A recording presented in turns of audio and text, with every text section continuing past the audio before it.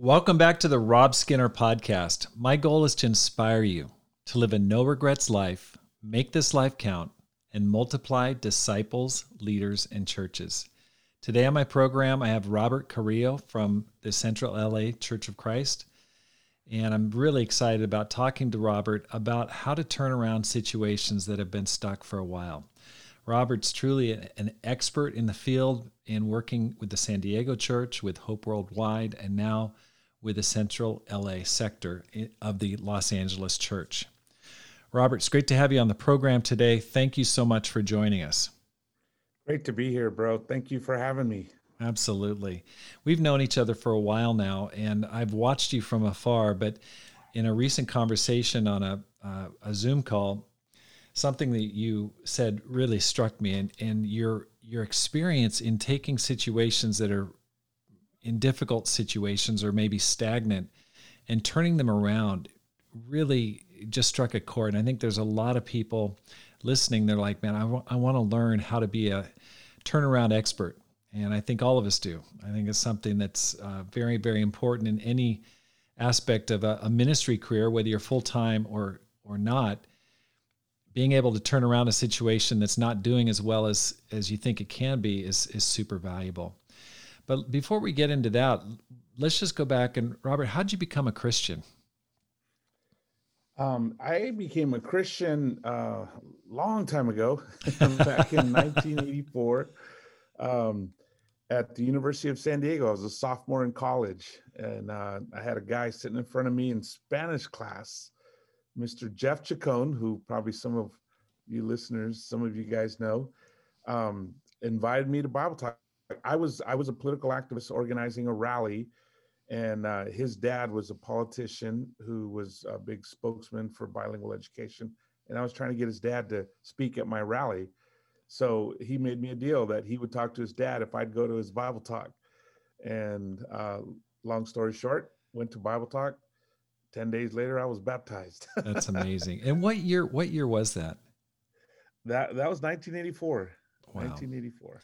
Well, back then, the San Diego Church had such a great, it was a great church. I think, was it called the Poway Church back then? It was the Poway Church of Christ. Yeah, just a little college church, about half the membership were college students. Right. And Ron Brumley was there at the time? Yep, Ron Brumley, George Havens were the elders. And actually, Andy Lindo and Ed Townsend were the evangelists. Yes, I know Ed Townsend. Okay, terrific. Now, you mentioned you had dreams of becoming an activist when you were younger. How does that work out?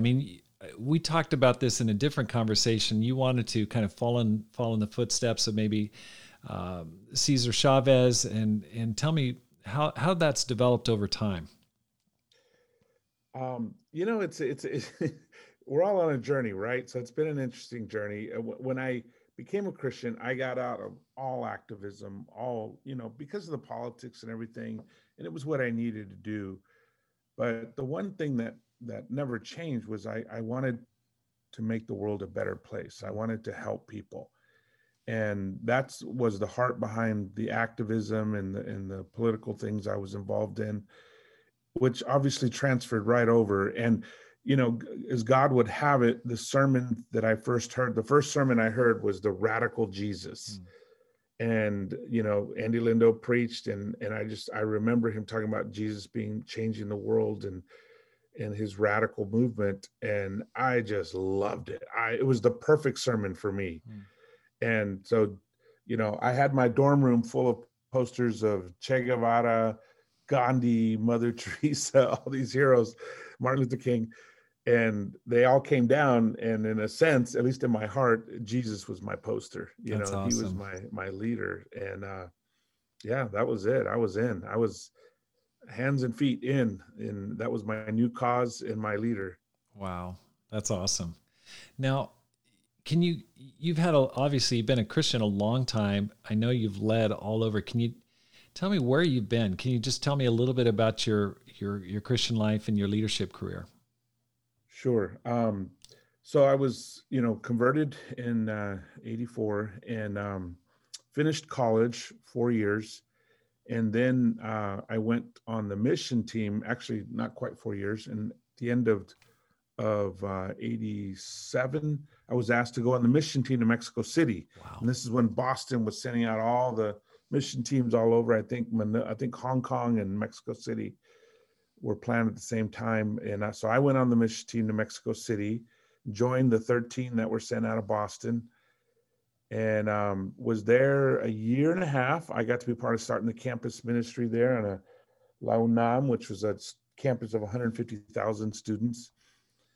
And was there a year and a half, got married there. And then I was actually super excited about planting a church in South America. And, as God does some strange things sometimes that always end up great, we got asked to plant the church in Miami because they needed a bilingual couple.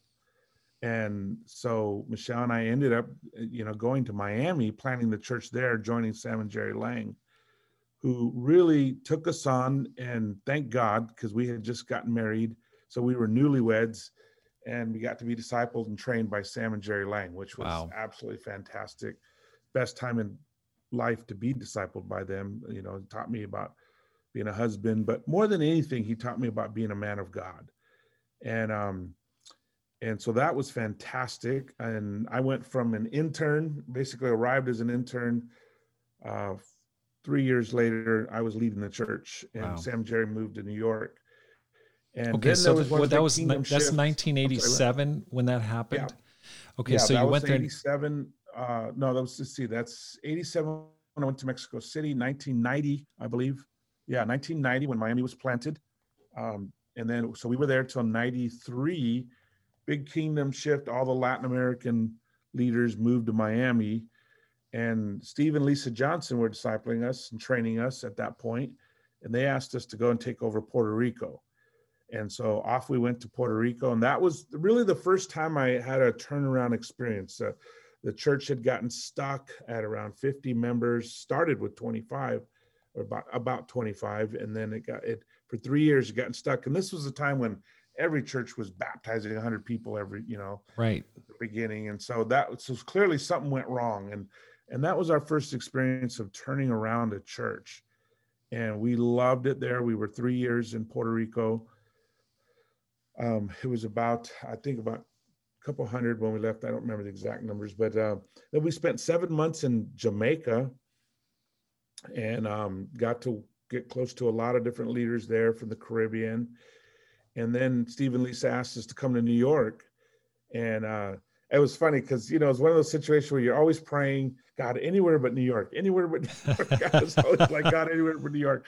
And then I got a request to come and spend the weekend.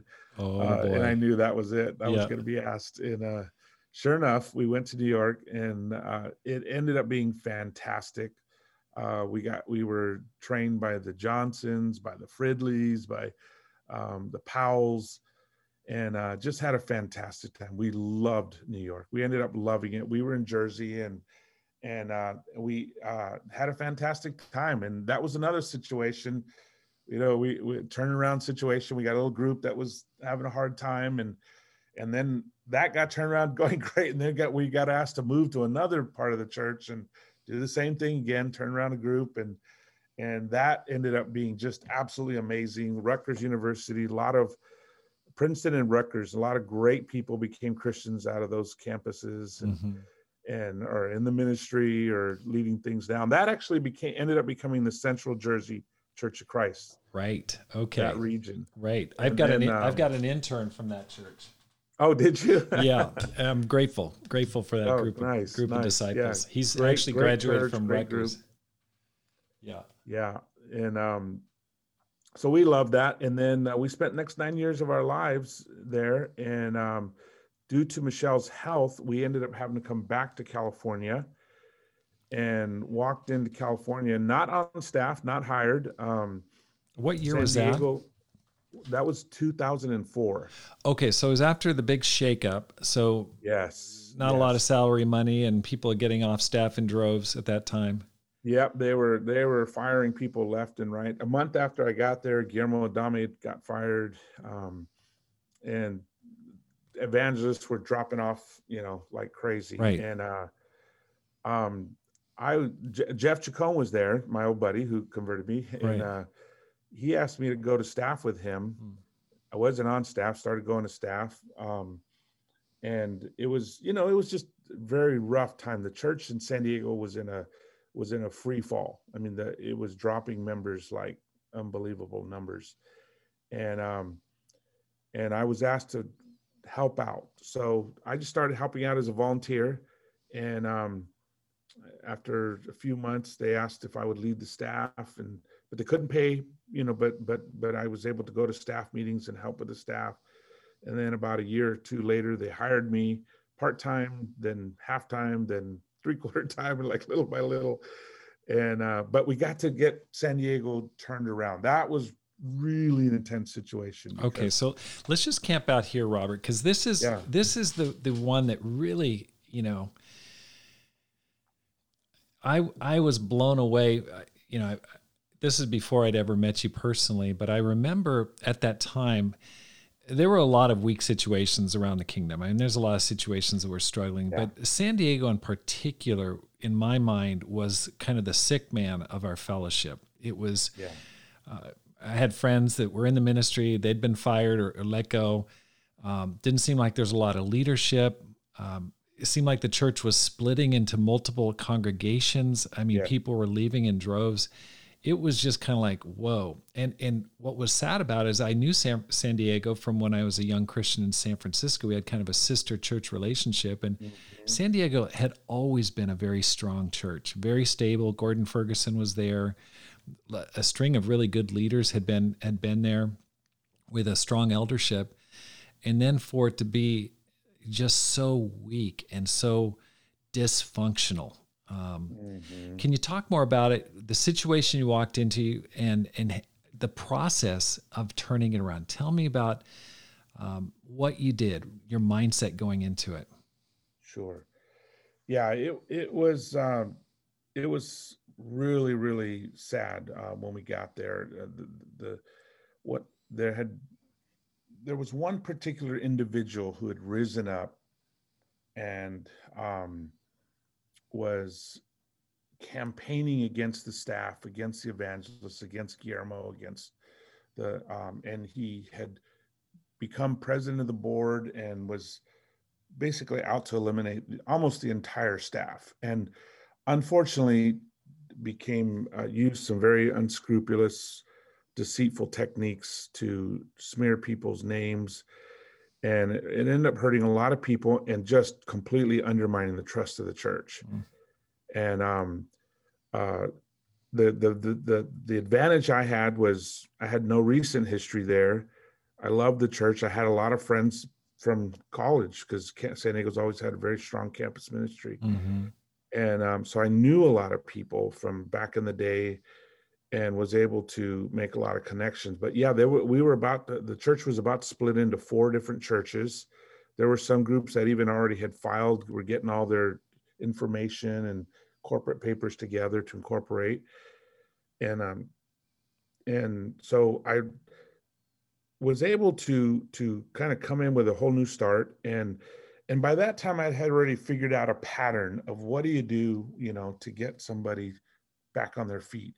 And truthfully, this pattern could be either helping a leader who's down on the ground or helping a group that was down on the ground. Okay, so it could work for like a small church situation of, let's say, 37 disciples or 300 or 600. Yeah. Okay, so Puerto it's scalable.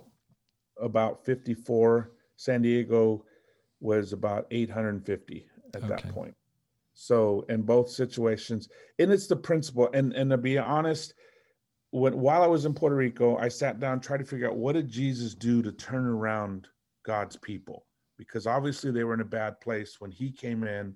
What did he do? And that's where I got my pattern. Wow. As simple and corny as that sounds, but he came in, first thing, just calling people to repent, for the kingdom of God is near. And the concept there is shuv, the Hebrew word shuv, to turn around to God. The interesting thing, we usually we only go as far as the Greek because it was recorded in Greek, metanoia, but it's actually that is the concept in the Old Testament of shuv, to repent or to return to God. to turn around and come back to God. And so when I was asked, um, you know, to lead a region, or I was asked to lead a region in San Diego, and then another region was asked to join our region, and then another region asked if they could join our region. So that became the mission region of San Diego, which ended up becoming 2/3 of the church, just one region. And I literally asked them to, even though they were outer, south in the area, south, way out east, asked them all if we could just meet in the center of San Diego. And whoever wants to be part of this region, because we're going to turn around and make something happen, they showed up. And we quickly had a region of about 600 people. Wow. Out of the 800, well, about 500 people out of the 800 people in the church. Wow. And now, Robert, at what point, what was the largest the church had ever been prior to that? 1,700. 1,700. So it was down to 800. 850. Yep. Oh my gosh. So it lost at least half of its membership. Yeah. It was devastating. And and with that group, the mission, I had enough friends and built enough rapport and confidence and trust that we could basically launch into what we knew would turn things around. And I did this first in the South with the smaller region that at that point was called the South region. And then another region, the East region, joined us, and we called it the South Beast. It was a conglomeration of 3 southern regions and then several other regions, but basically the same plan again and again and again, because it works, what Jesus did. So the first thing is just calling people to return to God, which is repent. Yeah. It's calling people to return to God.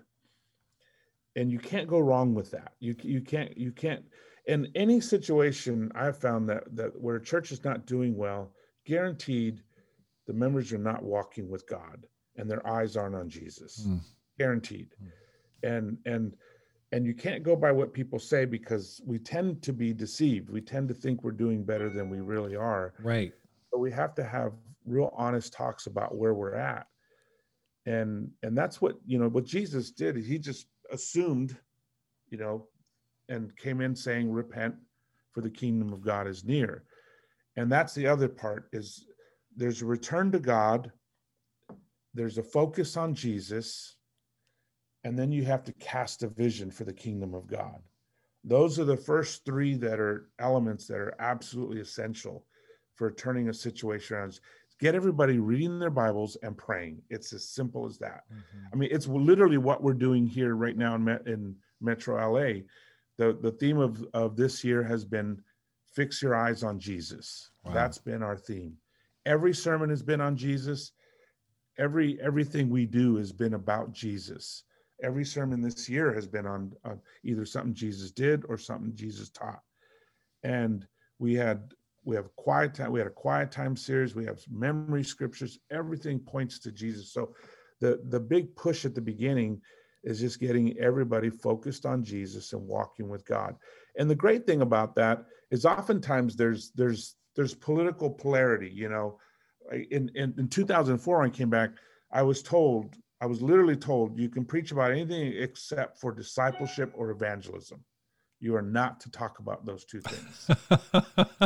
So I did a series on loving one another, which is discipleship, and loving the lost, which is evangelism. There you go. And I just talked about love, and who's going to complain about love? Who's going to complain? And everything was on Jesus. Everything was. We were in the Gospels for the first year and a half, and the book of Hebrews, which is a great turnaround book. That is a book written to turn around a group. Right. It was the purpose of Hebrews.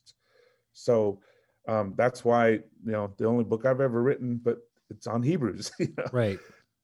Because it's such a great turnaround book. But those are the key things. And, I also learned a little, my litmus test, my evaluation. When you go to a doctor, he checks your vital signs, right? Right.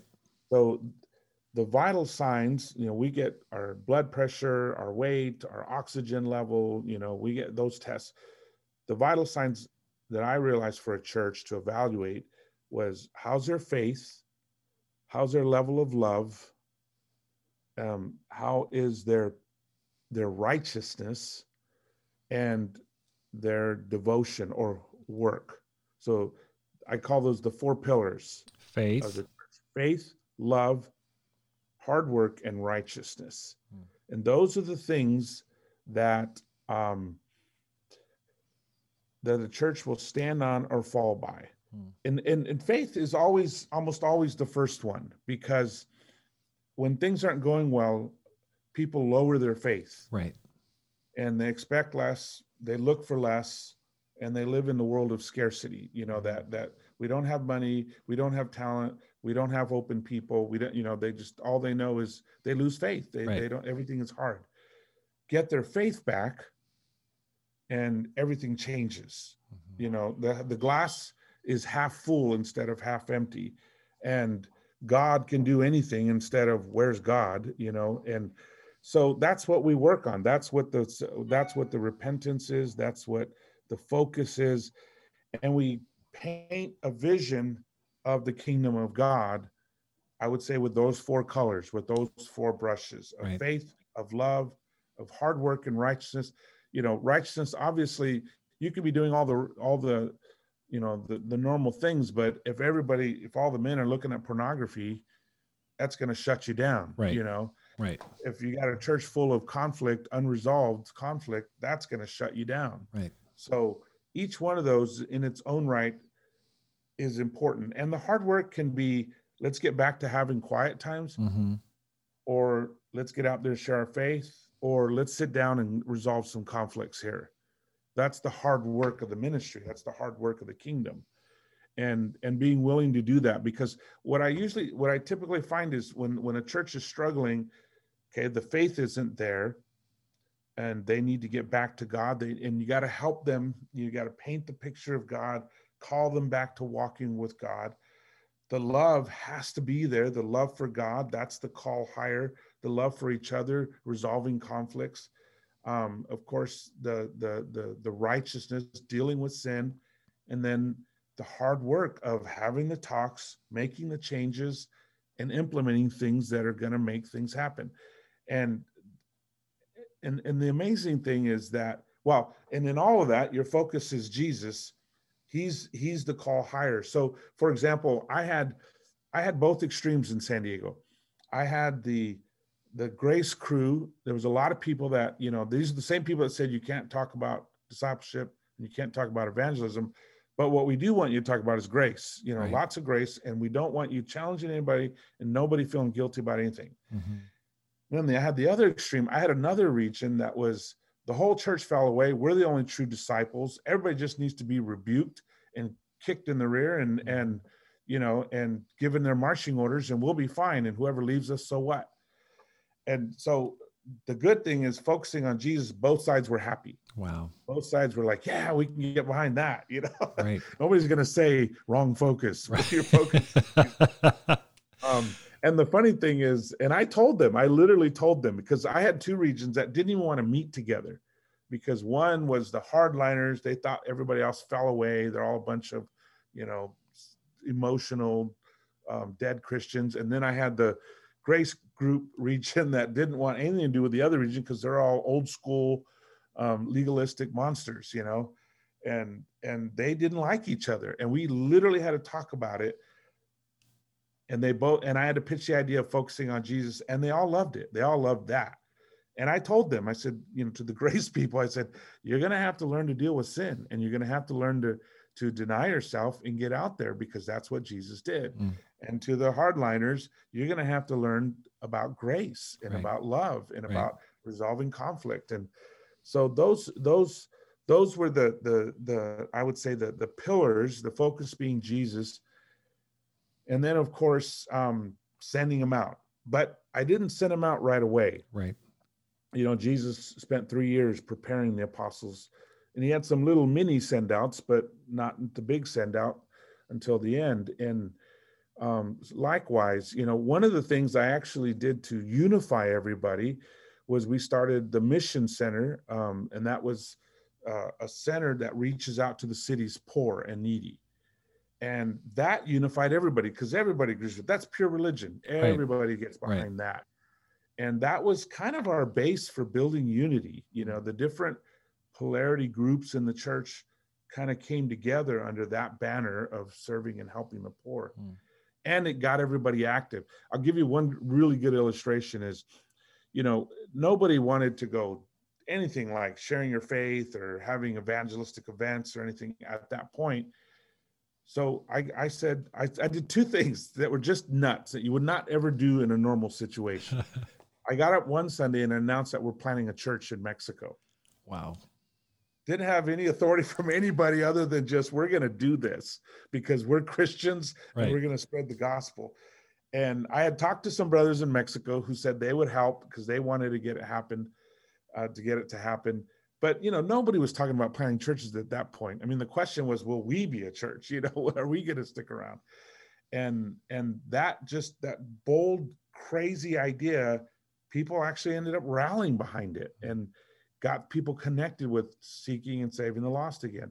The other thing I did, we announced on one Sunday that the following Saturday, we're going to meet in a park and we're going to go door knocking for food for a food shelter. And I was hoping, okay, midweek, this is a region of about 250 people. We had about 25 people show up at midweek. So I make this announcement on Sunday, we're going to meet at a park and go door knocking for food for the hungry. I'm hoping 25 will show up. Right. 160 people showed up. Oh my gosh. And we had scheduled to go door knocking for 2 hours. After a half hour, we had so much food, we couldn't even store it all. And it really showed me, okay, this church still has a heart. They're just in reaction mode. And that's probably one of the biggest things too, is that if you're trying to turn around a group, you can't react to the reactions. You have to stay steady, focus on Jesus. Okay. Let me stop you right there. This is incredible material. Thank you so much for sharing that. Let me ask you this. One of the challenges that you're talking about there is this reaction mode. You've got people that are angry, they're upset, maybe not even at you, but from past experiences. There's a lot of drama in church. I mean, big or small, there's drama, there's anger towards the past, bitterness. I know for me, that's one of the most difficult situations to walk into is I can tend to just go, I'm going to avoid what I know is a minefield. I'll see a person, I go, that person's got issues towards me or towards another person. My natural tendency is just avoid the situation. How do you deal with the drama of, on a massive scale, like in 800 people? And then how do you just sleep peacefully at night and just keep functioning and not just be consumed in your thoughts with like, oh my gosh, this situation, that situation, and just get flooded with too much drama? Yeah. Those are the $1 million questions. And I think so relevant right now with all the drama we're dealing with. Okay. So the first part of that question, you walking into a disaster, there's a simplicity to that and a purity in that. It's no mystery what needs to happen or what needs to change, so exactly what to do. It's like walking into, where there's been a tornado or an earthquake, the door is lying on the floor, pick up the door and put it back on the hinge. It's not like you have to figure out doors or anything. So there's obvious things that are wrong. And I think also the challenge of it, okay, that's the good side of it is and I would add to the good side of that is that God loves difficult situations. God loves a challenge, and there's so many great examples in the Bible, from Gideon to Joshua to to Ezekiel in the valley of dry bones, of coming into a situation that's bad, Right. and God, I mean, he's like a director of a film. He loves drama to just show his power, his glory, and so God is glorified in those situations. So one thing that excites me always is, okay, is the worse the situation, the more glorious it's going to be, That's because true. God's going to want this turned around, and He's going to get the glory. Right. He's going to get the glory, and that's going to be great. So that's the positive side. Now the challenging side. When I actually, when I moved to San Diego, I bought a couple of books on turning around churches Wow. and read them. Both of them start out with dire warnings that this can wipe out your health. Yep. This can wipe you out emotionally. Yep. There are ministers who've ended up in hospitals, and certainly it took a toll on me, to be honest. It took a pretty heavy toll on me. The first 6 months, just getting in there, and so many tough talks and so many angry people. What I learned was to take better self-care. What I had to learn was to take the time I needed in prayer, in meditation, in uh, being quiet. And even now, now my big thing is teaching ministers. Right now, my big thing is teaching ministers to breathe, how to breathe, calm yourself down, and focus your heart, because you're taking on the biggest demons in the valley. Right. And you need extra strength. You need Jesus. So I would say, how do you survive that? And that's a really valid question, because it can wipe out people, and it does wipe out people. And not just you, but your marriage, your kids, your family, home life. Yep. And a good point there with my kids, because the first Sunday we were there, my daughter was sitting next to me, and she looked at me and said, "Dad, can we please go back to Jersey? This is not the church." Mm-hmm. That's what she said. Wow. This is not the church. And both of them wanted to go back so bad. They talked to Michelle and I. So we had a family meeting, and we talked about how, and this is the point of this, is that you have to include the whole family. Because what we said is, we could go back to where we know everything is great and everything is going good and we're enjoying the fruits of our labor, or we can help this church. And it's going to take a lot, but we can help this church and make it great. And they were old enough to remember that the last group we went to was a mess when we moved there. That was Central Jersey. And we turned that around, and how great it was. Wow. And how hard it was to leave that. And we said, okay, remember what happened there? How would it have been if we just never tried to help them, if we would have just left when they were still hurting? And so the kids said, "No, Dad, we need to stay." The other thing they said was, "Dad, you need to get back in the ministry." Wow. Because I'd been out for a while. Right. Because when we left and moved to San Diego, they didn't hire me. So I wasn't technically in the ministry. And they said, "Dad, you got to get back in." and that was very helpful, because they felt like they were part of the solution. Right. And they did. They actually helped the preteen ministry get going, which turned into a great teen ministry, which is right as they were growing into colleges when Michelle and I got involved with the campus ministry. Wow. And they helped rebuild that. So I think that part of making it a family project, that we're going to turn around this church. But I do think self-care is huge, and I mean, right now, okay, this might be controversial, but I don't take appointments before 11 a.m. because I need about 3 hours with God and with the Word and with meditation, breathing, and even, this might even be more controversial, but even yoga and Tai Chi, to help me just to be balanced, to be emotionally and mentally healthy. Right. Because I think we have vastly underestimated how hard this is. Oh my gosh. And of course, we've got a trail of tears of people that didn't, are burned out in the ministry. Right. So yeah, you got to protect yourself. You really, and the other part is relationships. That Well, is incredibly important. okay, so let's just do a little off ramp right there. Talking about burnout, self-care. Let's talk COVID. Let's talk the pressure ministers are feeling right now. They're disconnected from their ministry. All the signposts and the indicators of how people are doing are gone. It's a very challenging situation.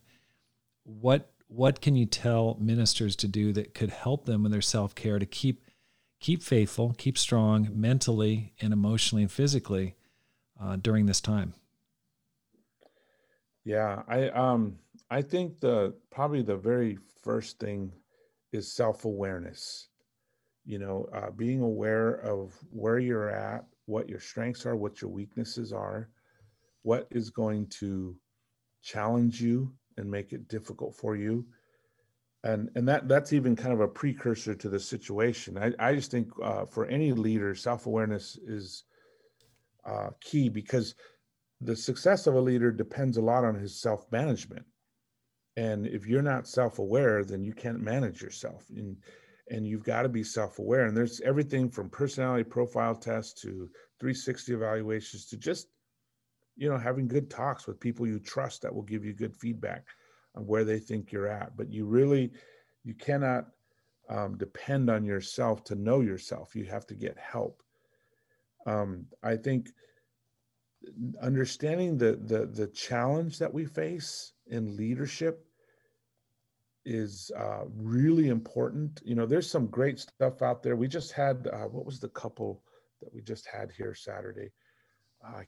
The Shapiros just did a class here for the ministry staff. And, but there's a lot of good material out there and classes out there, but you have to be aware that the challenges we face, the emotional challenges, the stress levels that we deal with, the anxiety that we deal with, we're in life drama constantly. Right. That, and if you compare it to any other profession, like a counselor or a therapist, they have all these built-in self-care things, modules that we don't have, right. And even a simple thing like the Sabbath, that we should be practicing so that we're able to rest, that we're able to, let our minds be disconnected from the usual day-to-day problems. So I think those things are incredibly important. And then of course, relationships that build you up, that help you. That's great.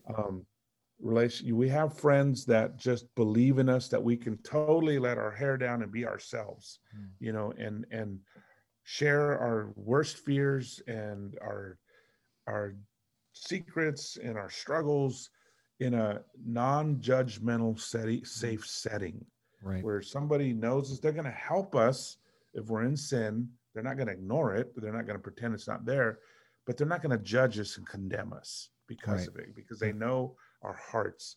Those relationships, everybody's got to have at least a couple of those. And I think especially right now with all the stress and anxiety, the lid's just being blown off right now. Yeah. Everything from suicide rates to mental health issues to addiction issues, and to marriage issues. I mean, the demand for marriage therapy and counseling is like going through the roof right now. And here's the funny thing about it all is you've probably said this a bunch of times too. I've preached it many times. The hardest people to love are the people in your home. Right. Because they know you and they get on each other's nerves. And that's why Jesus said, let your light shine in your home. That's why it says that. He says, and yeah, we love our people in our home the most, but we also the hardest to get along with sometimes. And here we are stuck together for 8, 9, 10 months with kids and everything, like that. I saw one of those memes of remember the family from The Shining? Yes.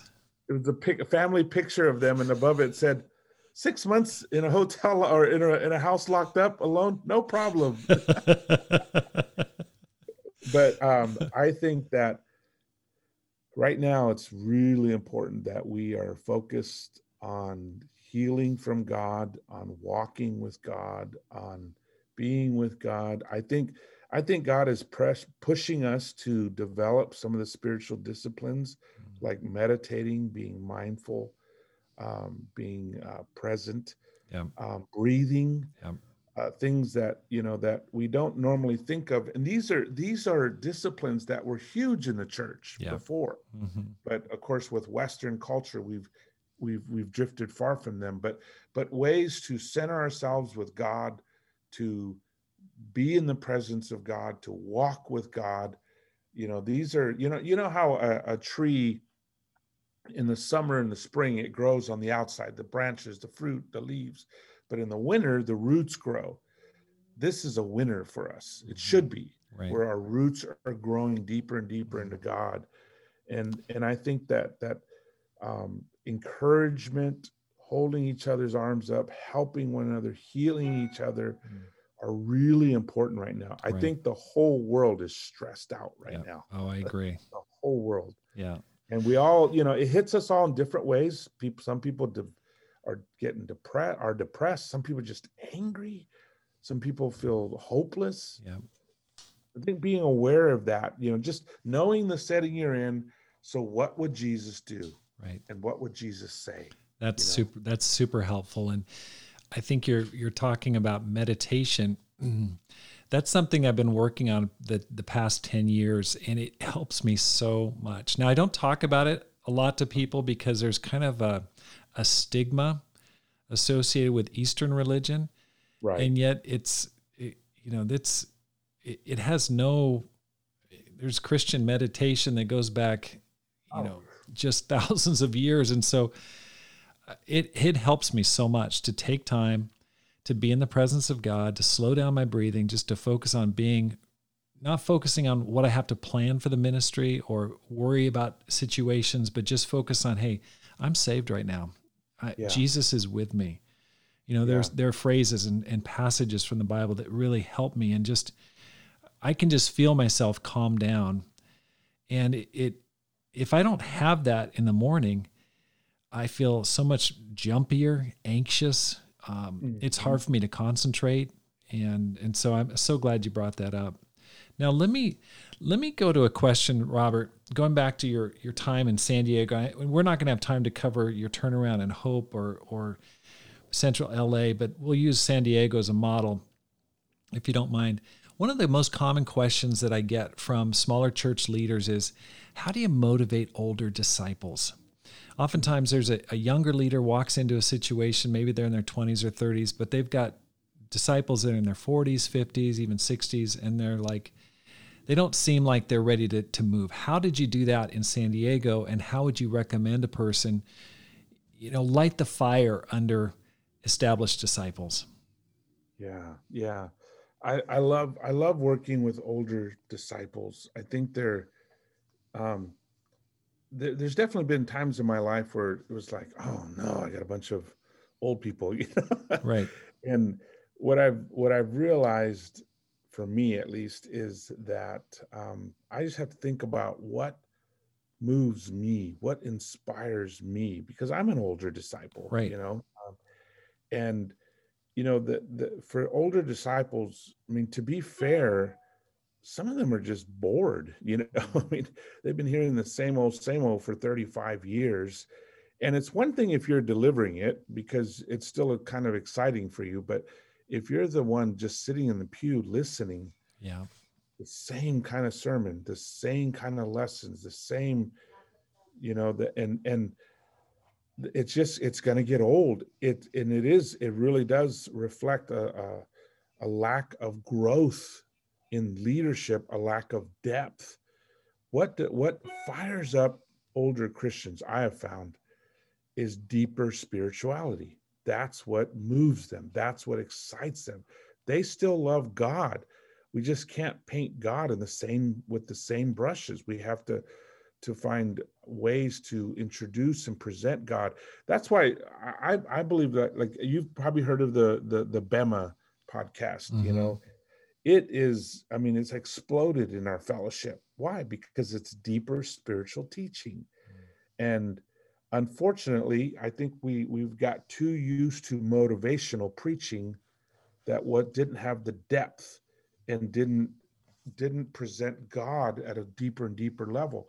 We all have to keep growing. We all have to add to our faith knowledge, and knowledge goodness, and the goodness, we have to keep adding, or what? We become ineffective and unproductive. Right. And I think that's what's happened to a lot of older Christians. Right. I think the whole spiritual formation movement is I believe that is a movement from God. I believe that is moved by the Holy Spirit.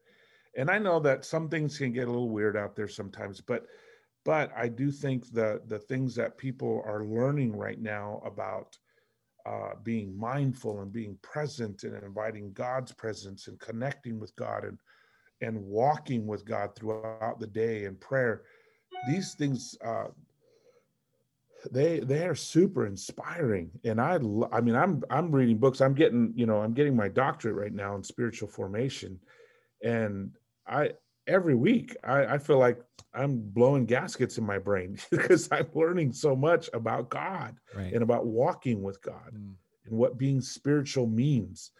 And the book, and I'm sending this. I probably bought in the last 3 months 25 books and mailed them to people, and because they just rocking my world, and people are responding, saying this book is, I've had people crying saying this book is totally, and here's the hilarious part. What's the book about? Well, the book's about prayer. Wait, haven't we been talking about prayer the last 35 years? Right. But there's something about the focus and intentionality of spiritual formation that I find just reviving and exciting disciples, older disciples especially. And here's the funny thing is, it revives and excites older disciples, and it's just very easily connects to younger generation. Right. Things like meditation. Oh yeah, teach me. I want to do that. Right. I mean, they don't have the hangups right that older people have about Eastern religion exactly and stuff like that. They're just like, yeah, they're more hungry for spirituality. So here's something that gives a vision and inspires both groups, the younger people coming up and the older Christians who are hungry for something deeper, richer. Okay. So you've recommended a book that I started reading I think it's called Forming. It's got it's got a ship on the surface. A work of grace. Yeah. David Tackle, right? That's been a great book, and I've really appreciated it. Any other books that you would recommend for listeners that want to just get a little taste of what you're talking about, spiritual formation? Anything by Dallas Willard. Okay. Dallas Willard, Dr. Rohr. Gosh, I'm terrible with. I would say for guys in the ministry, or Benner. What's his? David Benner. These are authors that have a number of just great books about walking with God. For the ministry guys, I got a book right here. This is actually the professor of my class right now on how to lead groups through spiritual transformation. And that's a fantastic book. It's called Practicing the Way of Jesus. Okay. Got it right here in my hands. Practicing the Way of Jesus. By Mark Scandrett. This is more of a ministry book, of how to help people be spiritually formed, or find formation, spiritual formation. It's a kind of more of a to-do book, but it's great. It goes hand in hand with all the other formation books. Right. The one you recommended was called Forming, a Work of Grace by David Tackle. Yes. That's been a good book. Okay. That's very helpful. Okay. Now, you've been super active during COVID developing an online ministry, and you shared that you've got an incredible studio and you've been doing videos. How did that happen? And how can a person, well, why don't we just start there? How did that develop? It happened, we'd only been here 2.5 months, 3 months, and the pandemic hit. Um, and we were trying to connect with the region. So when we could no longer meet, my first instinct was start doing lessons and do daily devotionals, and because our goal was to raise up the spirituality, we were in that shuv stage, we were in the repent stage, for the kingdom of God is near. And our goal was to get the church walking with God. So we started out with just making lots of devotionals, morning devotionals, like little 20 to 30 minute devotionals. We went through the book of Hebrews together. And then, of course, also we were requested to do it in Spanish, so we did them in Spanish and English. And at first, I started at 5 days a week, which, I had the advantage of we already had somebody who knew how to videotape, Right. and little by little that grew into becoming an entire studio. But the first thing was just to meet the need, one, of getting people to still meet the goal, even though we didn't have our usual sources. And as it turns out, I think it catapulted us forward, because instead of hearing a lesson or a devotional twice a week, now they're listening to devotionals 5-6 days a week, 6 days a week. And Michelle started doing one for the women on Friday mornings, which they loved. The women just absolutely loved that. So, and honestly, we just did it to meet the need, Right. because we can't get with anybody when there's no meetings, there's Right. no appointments. So here's what I'm going to do every day. And and turn around a few months later, next thing you know, I think we have probably about 300 videos now. That's amazing.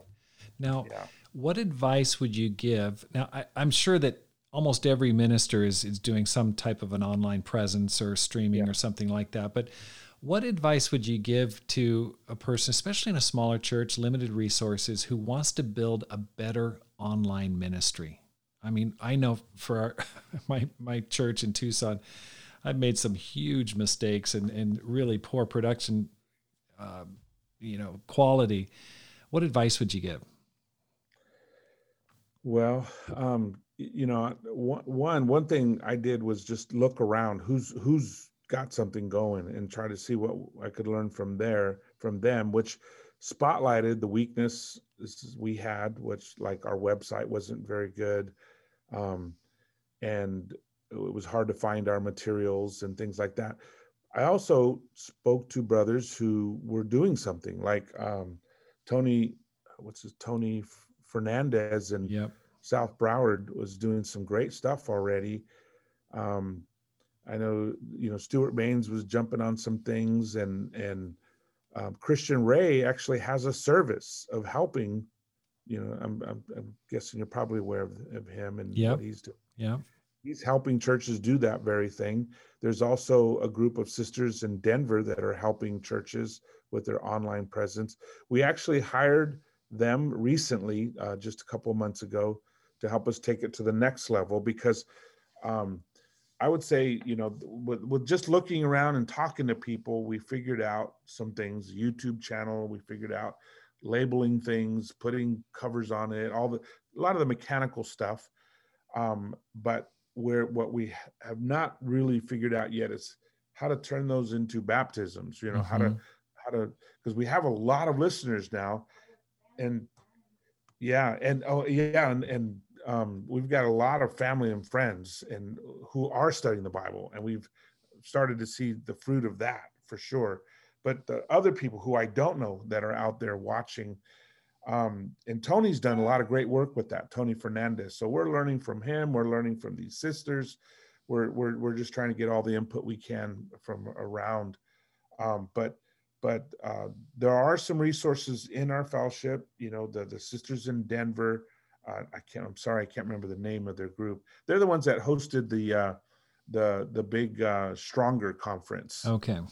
They hosted that. I'm sure if you look up the Stronger conference, you'd see their name on there. No problem. But I know Christian Ray, he's got his group in Austin that helps churches. Okay. Well, terrific. Well, thank you so much for your time. And unfortunately, I mean, we could just keep talking. This could be easily 2 to 3 hour conversation, but I know you're a busy person and have got a lot going on.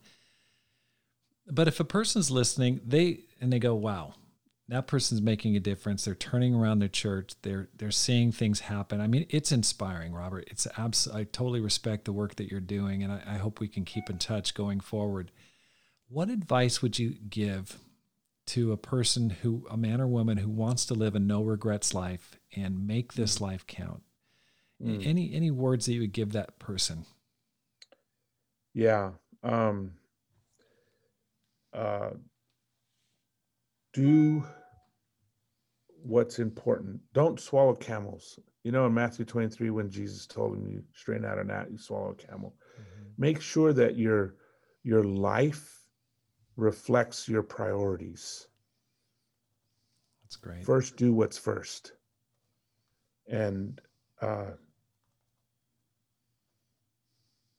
keep first things first. Do what's most important. And make sure that your schedule in your life reflects your priorities, and most importantly, Jesus' priorities. Wow.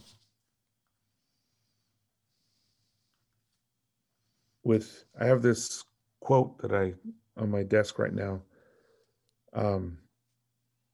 With God's help, I am becoming myself. Wow. And, God has made us in his image, and he has a plan for us. If we'll focus on him and do the things that he wants us to do, God will turn us. He will transform us, and he will use us to do great things.